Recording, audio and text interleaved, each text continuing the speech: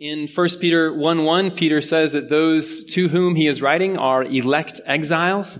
Last week, we focused on the aspect of us and them being exiles. And this week, I want us to focus on the fact that we are elect. And what does that mean? And in particular, what I want us to see is just how remarkable it is that we are elect. Just how staggering a truth that is, that we who have nothing beautiful in us, who have nothing compelling in us, who have everything wrong with us, that nevertheless, God would choose us in Him. So to see that, we are going to begin by reading our passage from 1 Peter 1 and 2. Pat will come up and read that for us. And the next, Ryan will come up and read for us from Ezekiel 16, 6 through 14. Now, this is an amazing passage. I know that parts of it may be a little bit jarring to our modern sensibility, but what's so amazing about this is it just paints a very stark picture of how God chose us. That even when we didn't have anything to merit ourselves or to commend ourselves to God, that God nevertheless chose us, and how He chose us and what He chose us for. And it just paints a really beautiful picture of how God did that. And so I hope you can receive that picture as just a beautiful picture of God's choice of us. From there, we'll return to the New Testament. Moira will come and read for us from Ephesians 1, 3-5, which is maybe the most classic text on the fact that we have been chosen by God. And then finally, Sadie will come and read for us Romans 9, verse 11, that tells us the ultimate place where this choice comes from. So now, if Pat, you want to come forward and begin our reading, let's listen to God's word together.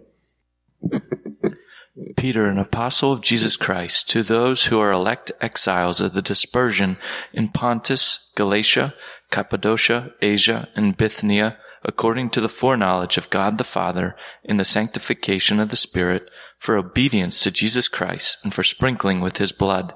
May grace and peace be multiplied to you. Ezekiel chapter 16, verses 6 through 14. And when I passed you, and I saw you wallowing in your blood, I said to you in your blood, live. I said to you in your blood, live. I made you flourish like a plant of the field, and you grew up and became tall and arrived at full adornment. Your breasts were formed and your hair had grown, yet you were naked and bare. When I passed you by again and saw you, behold, you were at the age for love, and I spread the corner of my garment over you and covered your nakedness. I made my vow to you and entered into a covenant with you, declares the Lord God, and you became mine. Then I bathed you with water and washed off your blood from you and anointed you with oil. I clothed you also with embroidered cloth and shod you with fine leather. I wrapped you in fine linen and covered you with silk. And I adorned you with ornaments and put bracelets on your wrists and a chain on your neck. And I put a ring on your nose and earrings in your ears and a beautiful crown on your head. Thus you were adorned with gold and silver, and your clothing was of fine linen and silk and embroidered cloth. You ate fine flour and honey and oil. You grew exceedingly beautiful and advanced to royalty, and your renown went forth among the nations because of your beauty, for it was perfect through the splendor that I had bestowed on you, declares the Lord God. Ephesians 1, 3-5. Blessed be the God and Father of our Lord Jesus Christ, who has blessed us in Christ with every spiritual blessing in the heavenly places, even as He chose us in Him before the foundation of the world, that we should be holy and blameless before Him. In love, He predestined us for adoption to Himself as sons through Jesus Christ, according to the purpose of His will. Romans 9:11. Though they were not yet born and had done nothing, either good or bad, in order that God's purpose of election might continue, not because of works, but because of Him who calls. Well, beloved, it is a deep longing of the human soul to be chosen, is it not? I think all of us hopefully know to some degree the joy of being chosen by another. Maybe it's by some group or some individual that we admire. We feel like they choose us to some degree. At the same time, we probably also know how horrible it feels when we're not chosen. Probably one of the saddest pictures of not being chosen, just in our popular cultural imagination, that I can think of is the practice of choosing teams with two different captains. I mean, we've probably all gone through this process before. You know, you want to play some sport, basketball, soccer, whatever it is. In order to divide the teams, you choose 2 captains, and then those captains have to pick who's on their team. Maybe you have 20 people there or something, and so each captain goes back and forth, and they pick who's going to be on their team. And so naturally, the first person that they pick is whoever they think is the very best at the sport, right? And then the next person that picks is going to pick whoever they think is the second best, and so on, until there is always inevitably only one person left, right? And that last person there, the last person to be chosen, just has to have his spirit crushed in that moment. Just to realize that both team captains think he's the worst person out there, and now they've let everybody else also know that they think he's the worst person out there. And so probably even before they take the field in any way, he just feels defeated. And he feels defeated because he has not been chosen. He has not been picked. He realizes that he is the least one favored out of all the people that are present.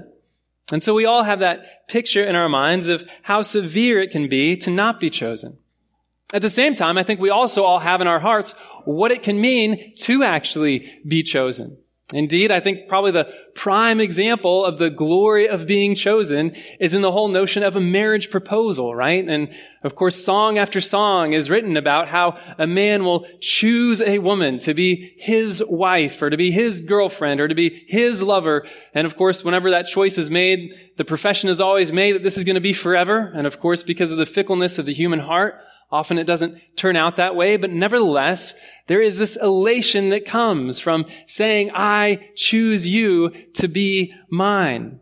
There was a song when I was in middle school that was really popular. I liked to listen to the radio a lot when I was in middle school, and it had a line that said, all my life I prayed for someone like you, and I thank God that I finally found you.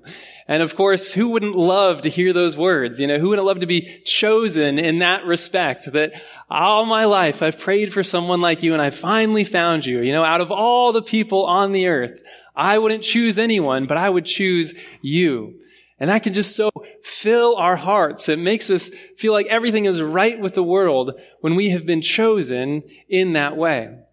And when we come here to 1 Peter 1 verse 1, again, we see here that the people that Peter is writing to are called elect exiles. Now, I don't love that our translation says elect. It makes it sound like it was some political thing that happened or something, like there was some election and a bunch of people voted for who Peter was going to write to, and that's who he wrote to.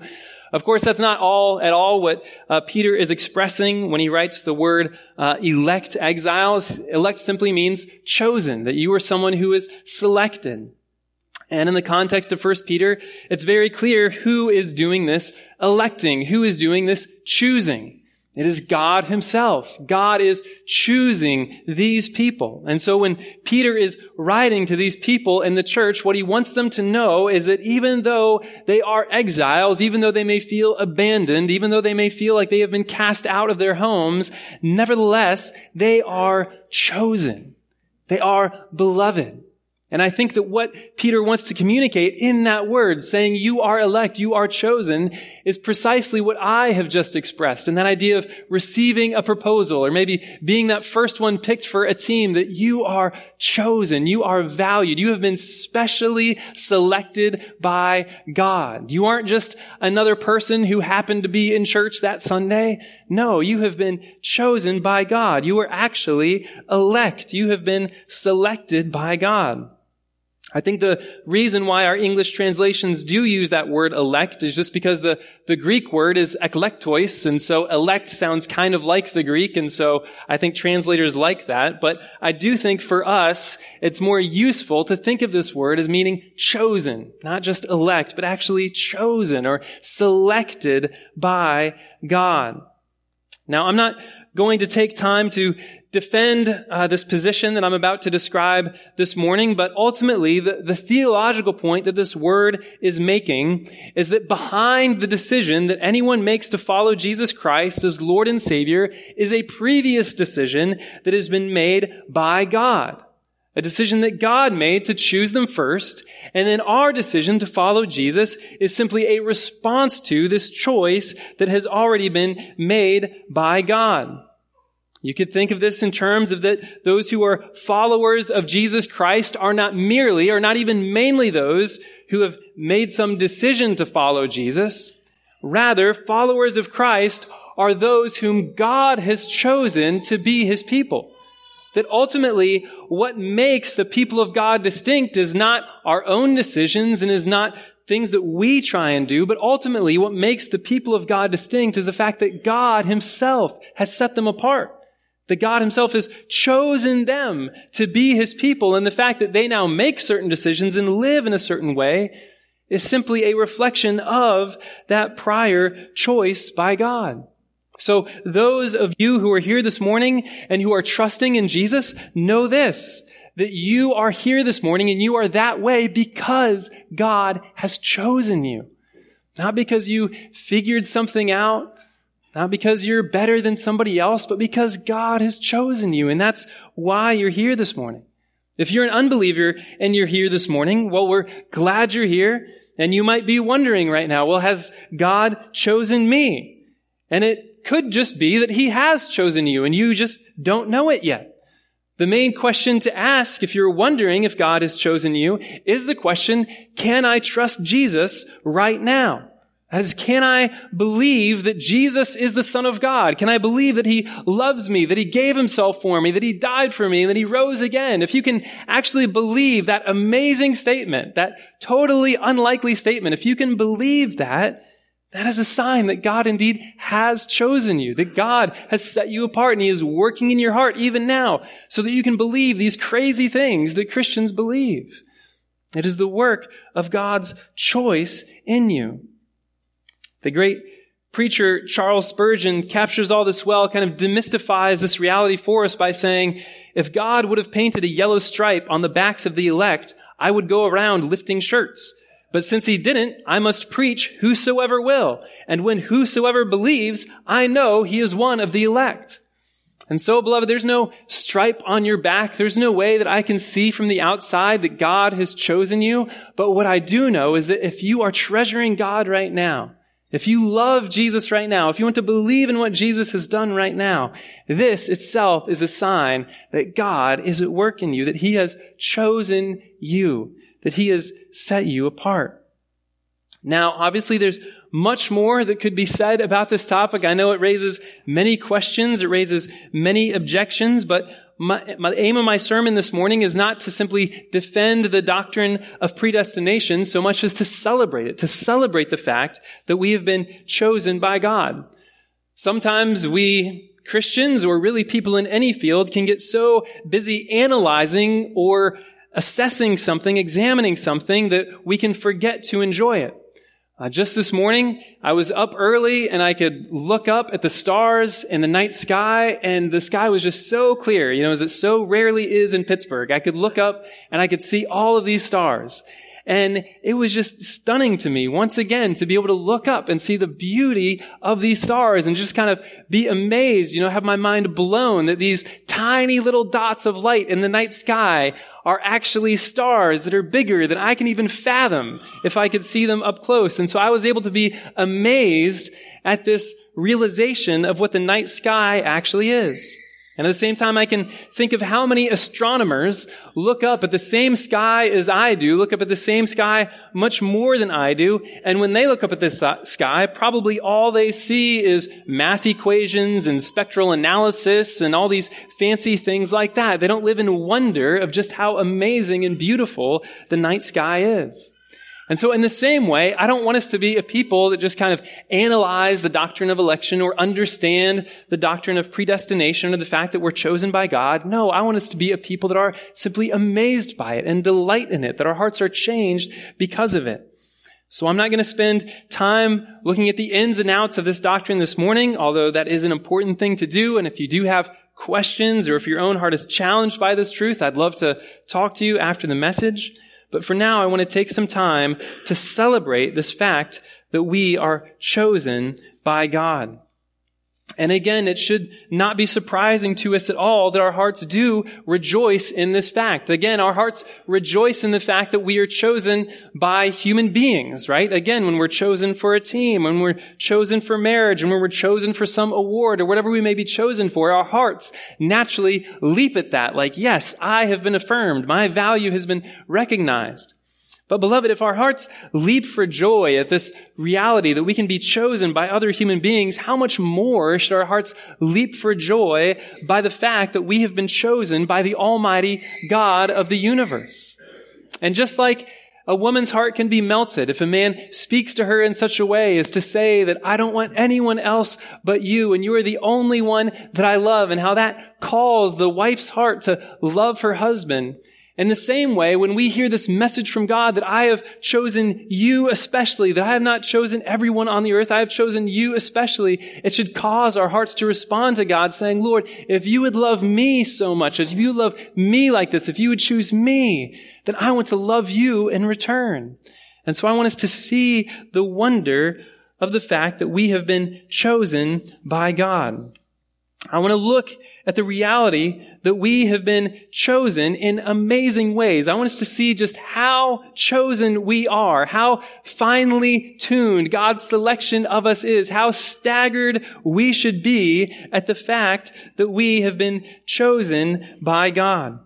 But one word of caution before I jump into all that is staggering about the fact that God has chosen us. And that one word of caution is this, that our hearts, our sinful human hearts, can easily take this knowledge that we have been chosen and we can bend it for a purpose other than that for which it was intended. Namely, instead of saying, thank you, God, that I am chosen in this way, just help me to respond to this fact that you have chosen me, we can oftentimes turn it into a form of pride and say, oh, Lord, you have chosen me. I must be very great. You must have a really good reason behind choosing me. And this is just a foolish way to understand the fact that we have been chosen by God. It's like if a husband were to tell his wife, you're the most beautiful woman in the world. And then that wife were to take that statement that she's the most beautiful woman in the world and she were to go out of the house and every other woman she meets, she starts to look down on a little bit. And she's like, well, you're not as beautiful as me because my husband told me that I'm the most beautiful woman in the world. And she becomes very proud because of what her husband told her.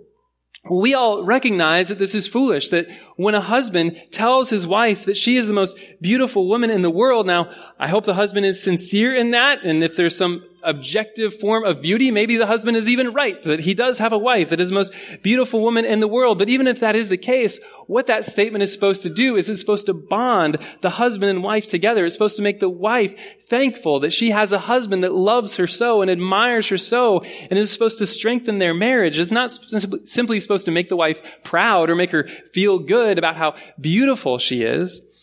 And so my hope is that even as we see how chosen we are by God, we don't turn this into a form of pride or a reason to think, well, I must be better than somebody else because I have been chosen by God. Rather, my hope is that this can actually humble us and again, generate more love in our hearts as we see how God has so loved us, how He has so chosen us in love. And so, with all that being said, let's look for just a little while at just how chosen we are by God.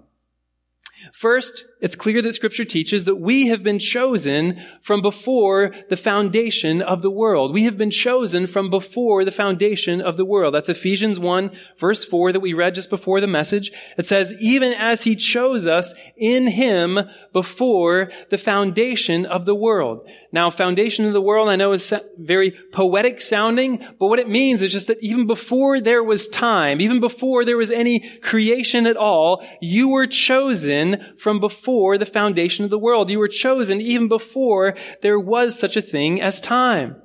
In other words, God did not wait to choose you, like He needed to consider His options and make sure that He was really making the best decision. No, He chose you at once from the beginning. As soon as the thought of you appeared in His mind, He right then immediately chose you for Himself. Before you existed, before any human being even existed, He selected you and set you apart. In America, we have this romantic notion of love at first sight. You know, we think love at first sight is much better maybe than other kinds of love. Well, this you could say is the theological equivalent of love at first sight. That God set His love upon you as soon as He saw you. He chose you immediately. You were chosen by God before anyone else had thought of you, before anyone else chose you or saw anything worthy in you. You were chosen by God.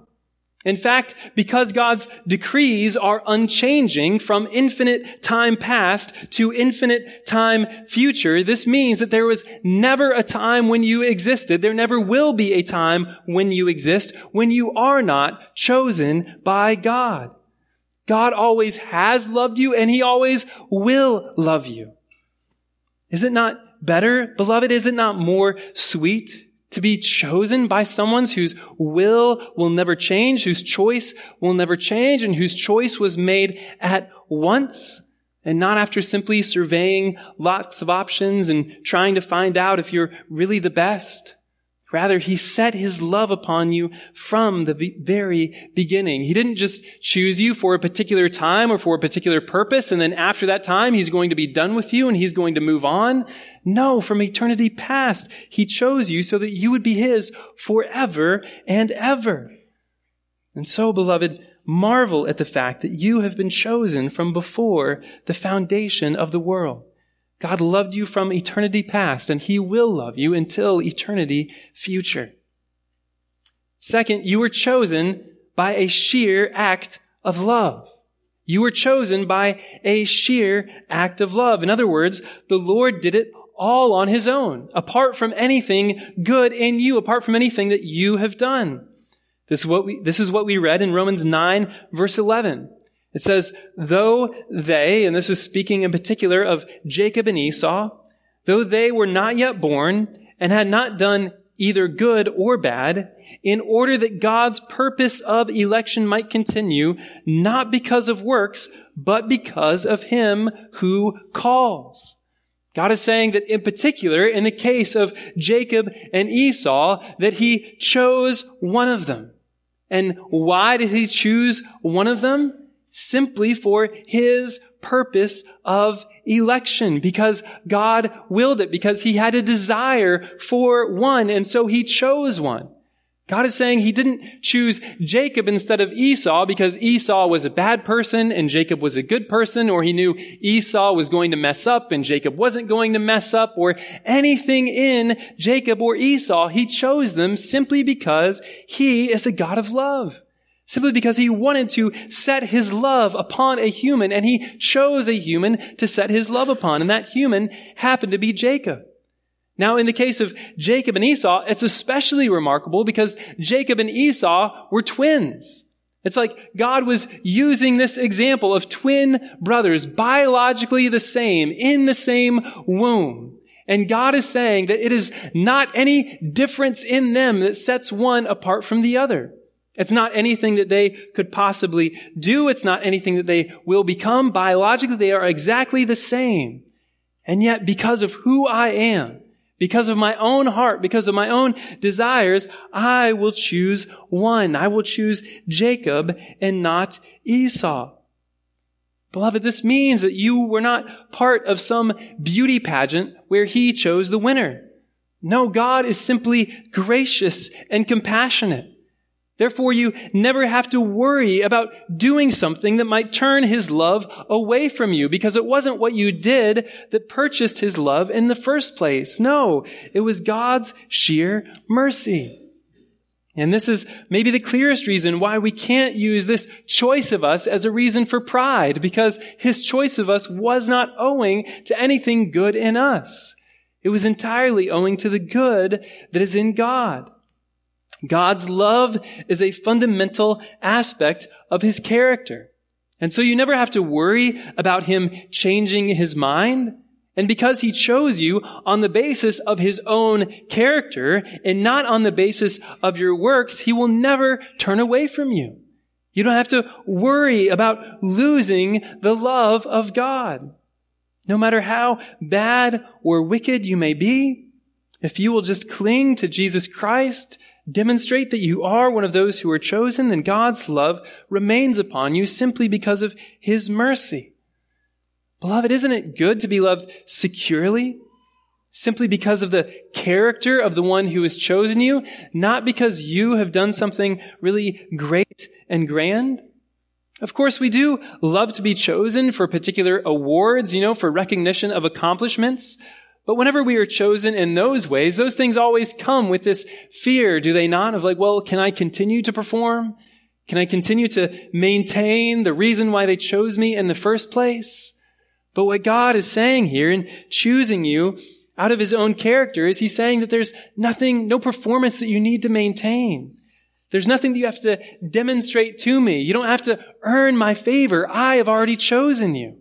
And I chose you because of who I am. Beloved, it is so good to be loved by a God who loves in this way simply because he loves and not because of who we are. And beloved, think of how amazing it would be for the same kind of love to flourish in our marriages, in our families, in our churches. That you don't just love your wife because she does something for you, because she pleased you in some way. No, you love her because you are predisposed to love. And because she is the one you married, and so you love her with all your heart. And your kids, you don't just love them when they do the right thing and when they make you proud. No, you just love them because they're your children. And you're pleased with them, regardless of whether they do well or whether they do poorly. And the same in the church community. We don't just love one another because, you've scratched my back or you've helped me in this way and therefore I love you in return.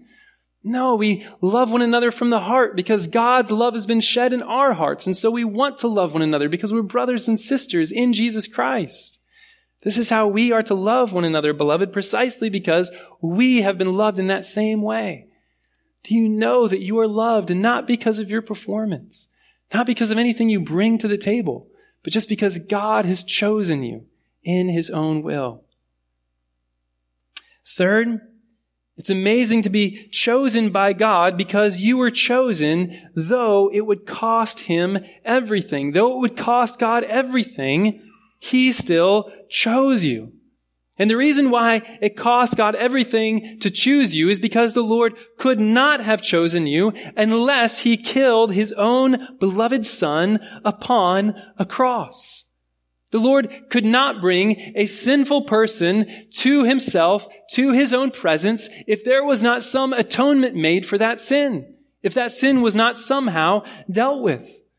And so if God was going to choose you for himself, if God was going to choose you to be with him forever, then he knew that a sacrifice was going to have to be made. And that sacrifice that had to be made was ultimately the sacrifice of his own Son. Beloved, this emphasizes for us that God knew the worst about us, and he still chose us. He knew that our actions would put his Son to death on a cross, and he still chose us. Beloved, there is no worse thing that our sins commit than the offense against a holy God, than the crucifixion of the Son of God. That is the worst possible consequence of our sin, and God knew that consequence from the outset, and he still chose us in spite of that consequence. Scripture over and over speaks of Jesus as God's beloved Son, as God's only Son. Indeed, Jesus was one with God the Father.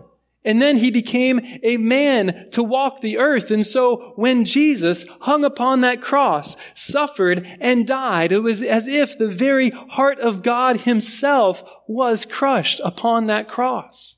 And God knew that was going to happen. And God still chose you, beloved. God knew all the suffering that his Son was going to have to go through. God knew that his Son was going to have to descend to hell after the cross. And God knew that his Son would rise again for our salvation. And even knowing all of that, God still chose you. This is the very message behind Paul's words in Romans 8:32. It says, "He who did not spare his own Son, but gave him up for us all, how will he not also with him graciously give us all things?" Beloved, do you hear the import of those words? Paul is saying that if God gave Jesus Christ, who he loved more than anyone else, who was more precious to God than anything else in the world, and God gave him up for us, then how could God not give us anything else? Because everything else is much less value than Jesus Christ. And so if God would choose us, even in the face of losing his beloved Son, then we know that there is nothing that we could do that would possibly bring God's condemnation, that would possibly bring his rejection. And in fact, we can have every hope that everything we get in this life, whether it be a hard suffering or whether it be an enormous blessing, is actually good from God's hand because he gave his Son and he will give us everything good. He wouldn't give us his Son and then give us things to make us miserable, things that show us that he hates us. No, if he gives us his Son, then everything else he gives us is for our good. Because he gave what was most precious to him. He gave what was priceless to him. And therefore, he will give us with him all things. So, beloved, be sure that God loves you to the uttermost. Not simply when you don't sin, but even through your sin, in spite of your sin, God loves you. God knew how you would crucify his Son, and yet he chose you. Beloved, is not God's choice of you remarkable and astonishing? And then fourth and last, realize that you were chosen to be his bride. You were chosen to be God's bride. In other words, he couldn't have given you a place any nearer to himself. He couldn't have drawn you any closer. This reality is probably stated most clearly in Ephesians 5. This is verses 25 to 27. It says, Christ loved the church and gave himself up for her that he might sanctify her, having cleansed her by the washing of water with the word, so that he might present the church to himself in splendor, without spot or wrinkle or any such thing, that she might be holy and without blemish. And then just 2 verses later, he says, this mystery is profound. I am saying that it refers to Christ and the church. And so marriage, earthly marriage, God created it so that we would have a picture of what God chose us for. So that we would have a picture of how God was drawing us to himself. We were chosen to be his bride. In Revelation, this theme is followed up on, and we see that there is even an event coming that God calls the wedding supper of the Lamb, where we will celebrate our marriage to God, and that we will be God's people forever, and he will be our God. Again, this is the whole purpose of marriage given in creation, so that we could have a picture of how close of a union God wanted to form with us. The point of saying that you are joined to God as a bride is to a husband is to say that we are not joined to God merely as friends, or merely as acquaintances, or allies, or non-belligerents, or any other sort of relationship that you would like to think of to typify our relationship with God. No, what is supposed to characterize our relationship with God is that of husband and wife. That is what God chose us for. He proposed to us that we would be his bride. And so, beloved, as you see God's choice of you, as you see how he has selected you, not because of anything you have done, even before the very beginning of time, even though it cost him his Son, in order that you could be his bride, would you just marvel at God's love for you? Would you just marvel at how his choice has been made, that you yourself individually would be his? If you see that you are chosen in this way, then it's hard to imagine how you would want to forsake this status for anything else, is it not? If you see how securely you are loved, if you see how nearly you have been invited to God himself, then why would you want to go to any other lover? You surely cannot be as close to them as you could be to God, who wants you for his bride, who wants to be joined with you as one. You surely cannot be more secure with another lover than you can be with God, who chose you out of his own character before the very beginning of time, and who will persist in loving you even though you crucified his very Son. Beloved, when you see how strong God's choice of you is, how can you go anywhere else? How can you want to be bonded to anyone other than this God who would love you in this amazing way, who would set his love upon you in this remarkable way? Imagine a wife who has an amazing husband, a husband that loves her deeply and that shows his love in a multitude of ways. And imagine that she forsakes that man for a one-night stand with some guy that she meets in a bar. We would all say that she is crazy, would we not? We'd all say, why on earth would she do that? And the wife herself would probably realize what a terrible mistake she made as soon as it was all over. And yet, beloved, that is what we do day in and day out.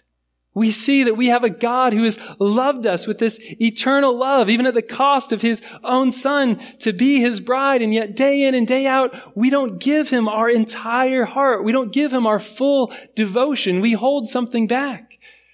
We say, no, I want to find joy over here, and I want to find joy over here. I want to find satisfaction in this thing and satisfaction in this other thing, instead of finding joy in the only one who can satisfy us, and indeed the one who has chosen us for that very purpose, to satisfy our hearts. God calls for our entire heart. He calls for our full devotion.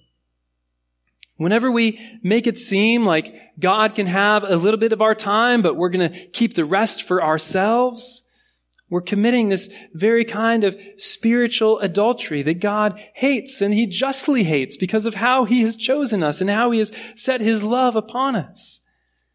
Whenever we say that video games or sports or movies or media or whatever else it is, whenever we say that those things are more precious to us than God himself is, it's like we slap God in the face for this incredible choice that he has made in choosing us to be his people.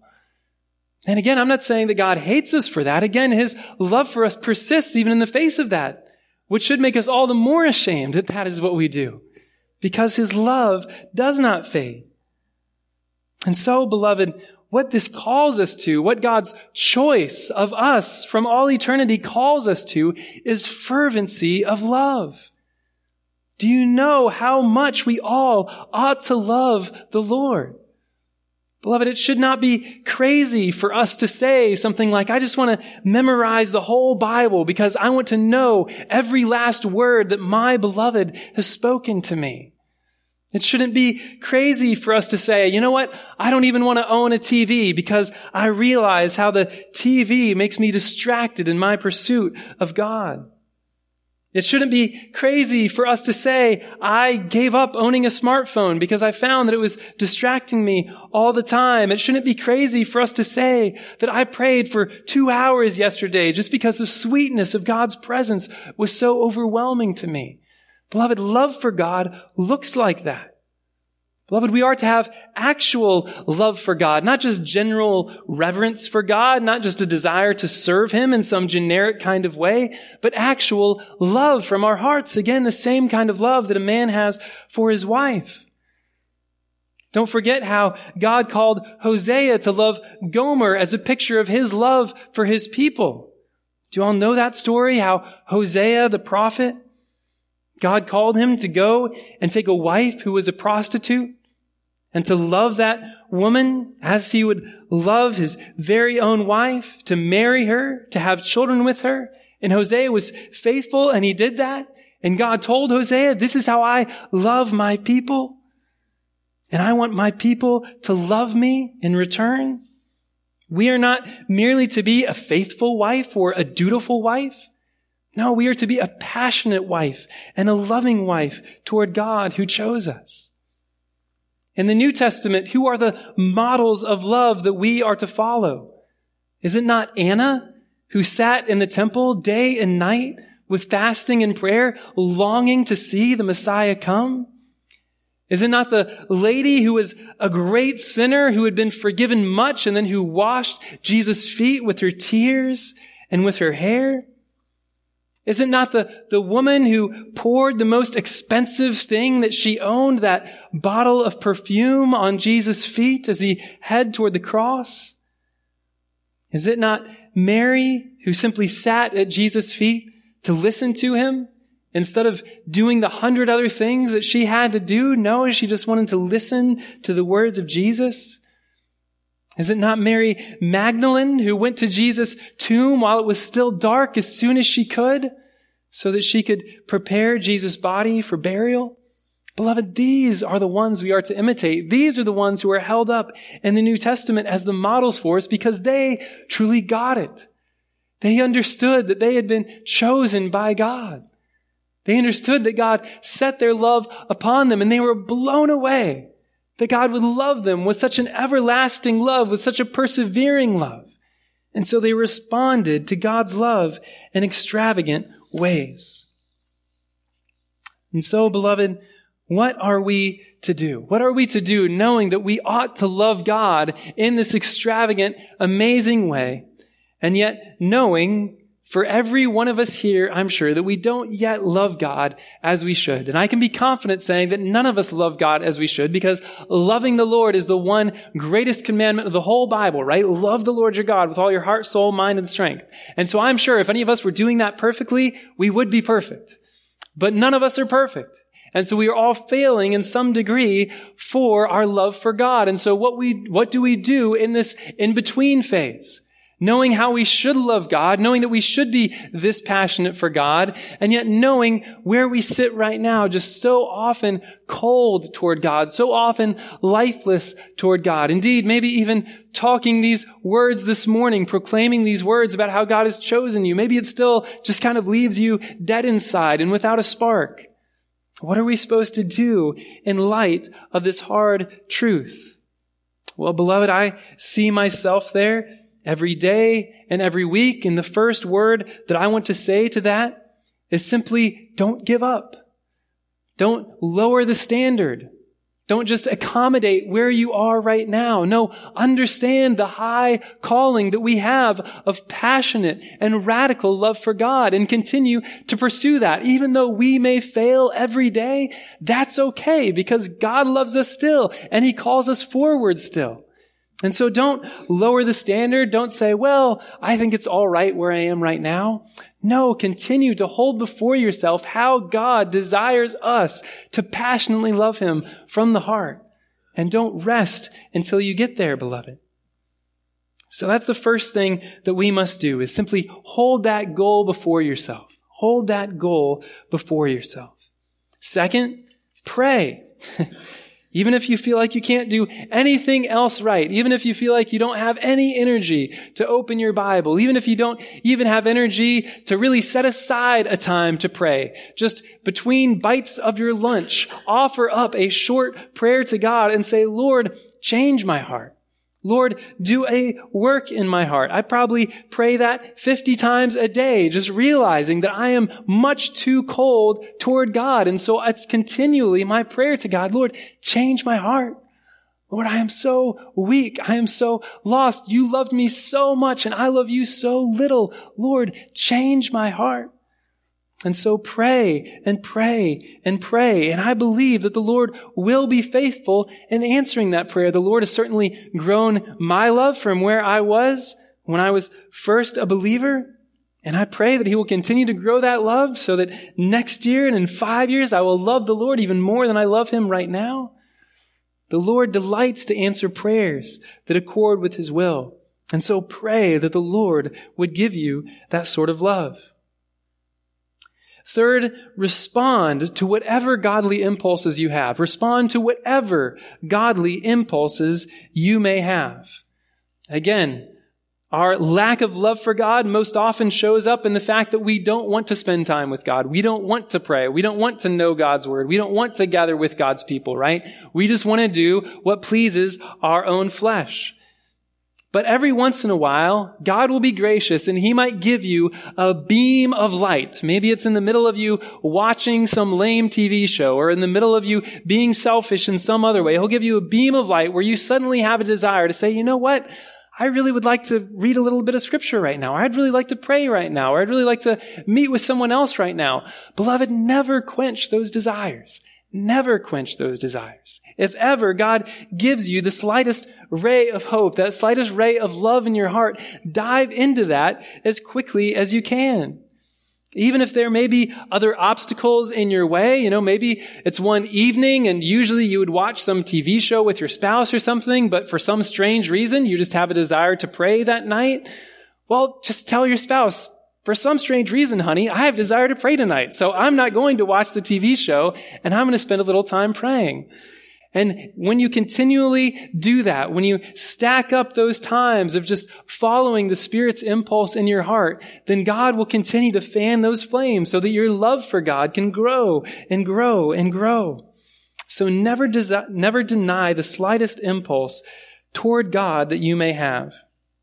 And then the last bit of practical advice I want to give in order to fan this flame of love for God in your heart is simply to watch your media intake. Watch your media intake. It is so easy for us today to be totally swamped by media of all different kinds.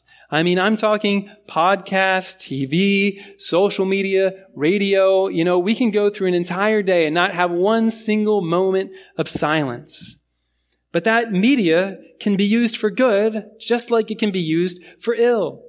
One thing I notice very often is that if I spend too much of my time listening to, let's say an NFL podcast or something like that, if that's what I'm continually listening to, then I notice over the course of a week that my desire for God just slowly grows less and less and less until at the end of the week, I look back and I wonder, where did my heart for God go? It's like I don't even feel any desire for Him anymore.